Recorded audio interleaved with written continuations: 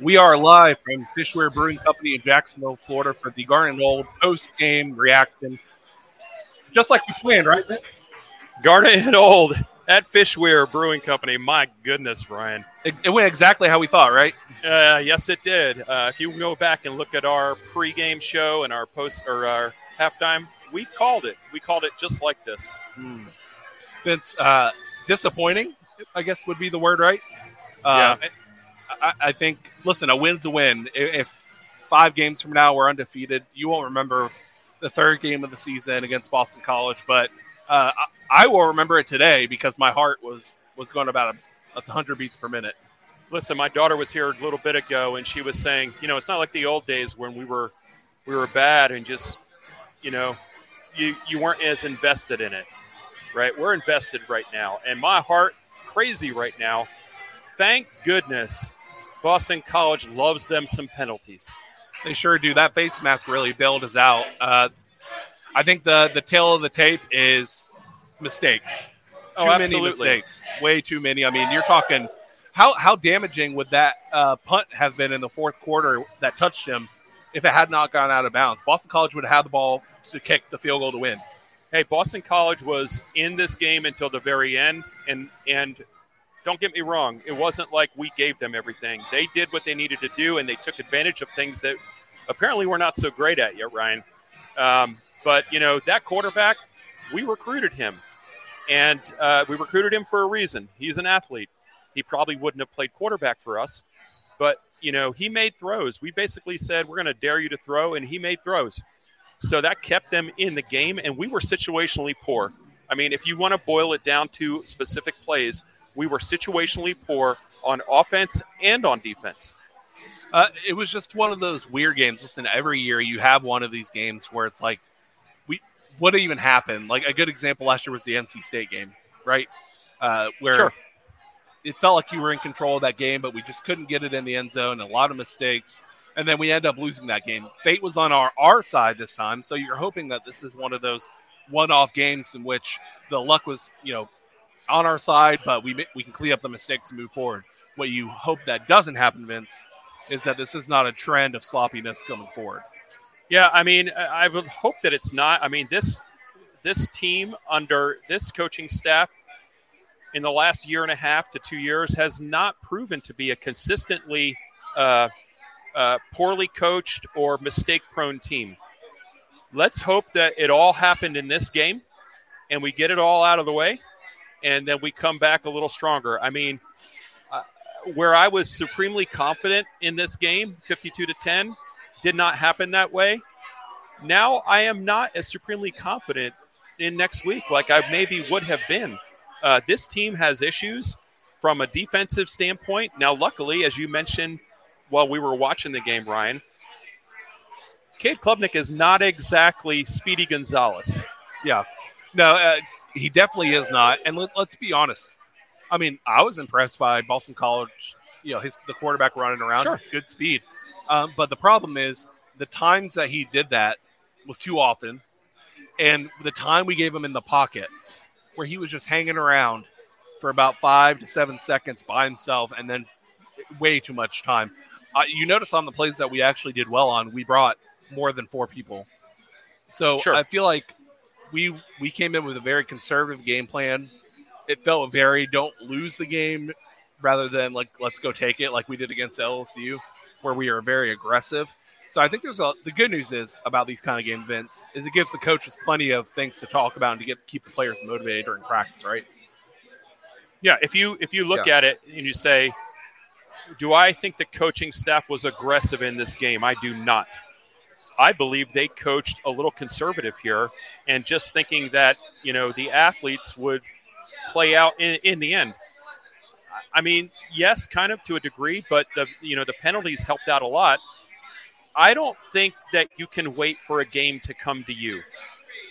They needed to go after this team, and in my opinion, they did not do that.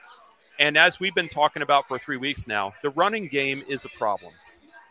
You expect that to change against Clemson, though. The defensive game plan is likely going to be pretty aggressive. And again, Cade is not a elite athlete as far as legs, and it seems like we do really well against guys who can't run a whole lot, and even against Jane Daniels. I mean, what's funny is Jane Daniels is an elite quarterback and very similar to today's quarterback, and we just handled I think the game plan philosophy was much different, which doesn't make sense.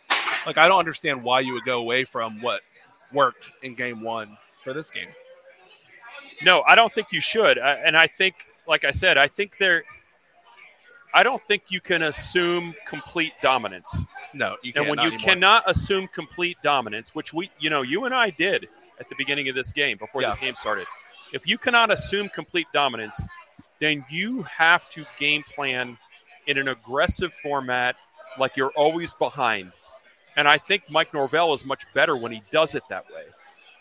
Yeah, and I think one funny thing, Rob, we're agreeing with you. Just sad today is what Rob said. You know what would have been more sad? What's that? If we had lost. If we would have lost. Yeah, I told Vince right before we came on the air, this reminded me of last year NC State game, or if you go back to the Fishweir era, again, I think it was actually the NC State game in the Fishweir era where we, inexplicable. It seems like this is going to be a blowout, and then we just mistakes pile up, and before you know it, all you got to do is give a team when you're on the road a chance to believe, and the crowd gets excited and momentum's on your side. But really excited this week if we can get your analytics guy back on, because there was a lot of ain't mathin' that we want to talk about. It's interesting. I'll tell you what, I would never feel bad for a rival fan base, for an opposing fan base, but the fans that showed up there for the Boston College game, they were brought to the brink of euphoria. Yeah. And it didn't happen because of a face mask. Yeah. I'm not saying they would have ended up pulling the game out, but they might have. You never know. But, yeah, we'll see if Parker's available. We'll have those plays queued up. We should be happy, though, that Jordan Travis looks like he's going to be okay. I think so. I mean, you could tell that his shoulder was wrapped or his arm was wrapped. I don't know if that plays into any decision-making on, how much are we going to throw, how much are we not going to throw. But, man, I keep going back to it, and I'll keep going back to it over and over and over again. Something is not right with the running game. Yeah, it's not right. And we'll see how much this plays into going forward if it continues to be sloppy, or maybe this is a one-off game. We hope it was a one-off. I hope so. Any final thoughts before we close out our instant reaction? No, I mean, the final thoughts are, first of all, this venue is fantastic. Fishweir Brewing Company in the Murray Hill area of Jacksonville, Florida. I'm telling you what, if you're looking for a great place to go watch a game, they got the inside bar area. They're seeing a video shot of it here. We don't have a camera on the backyard area. Maybe we'll do that for next time. Maybe next time the weather will be better.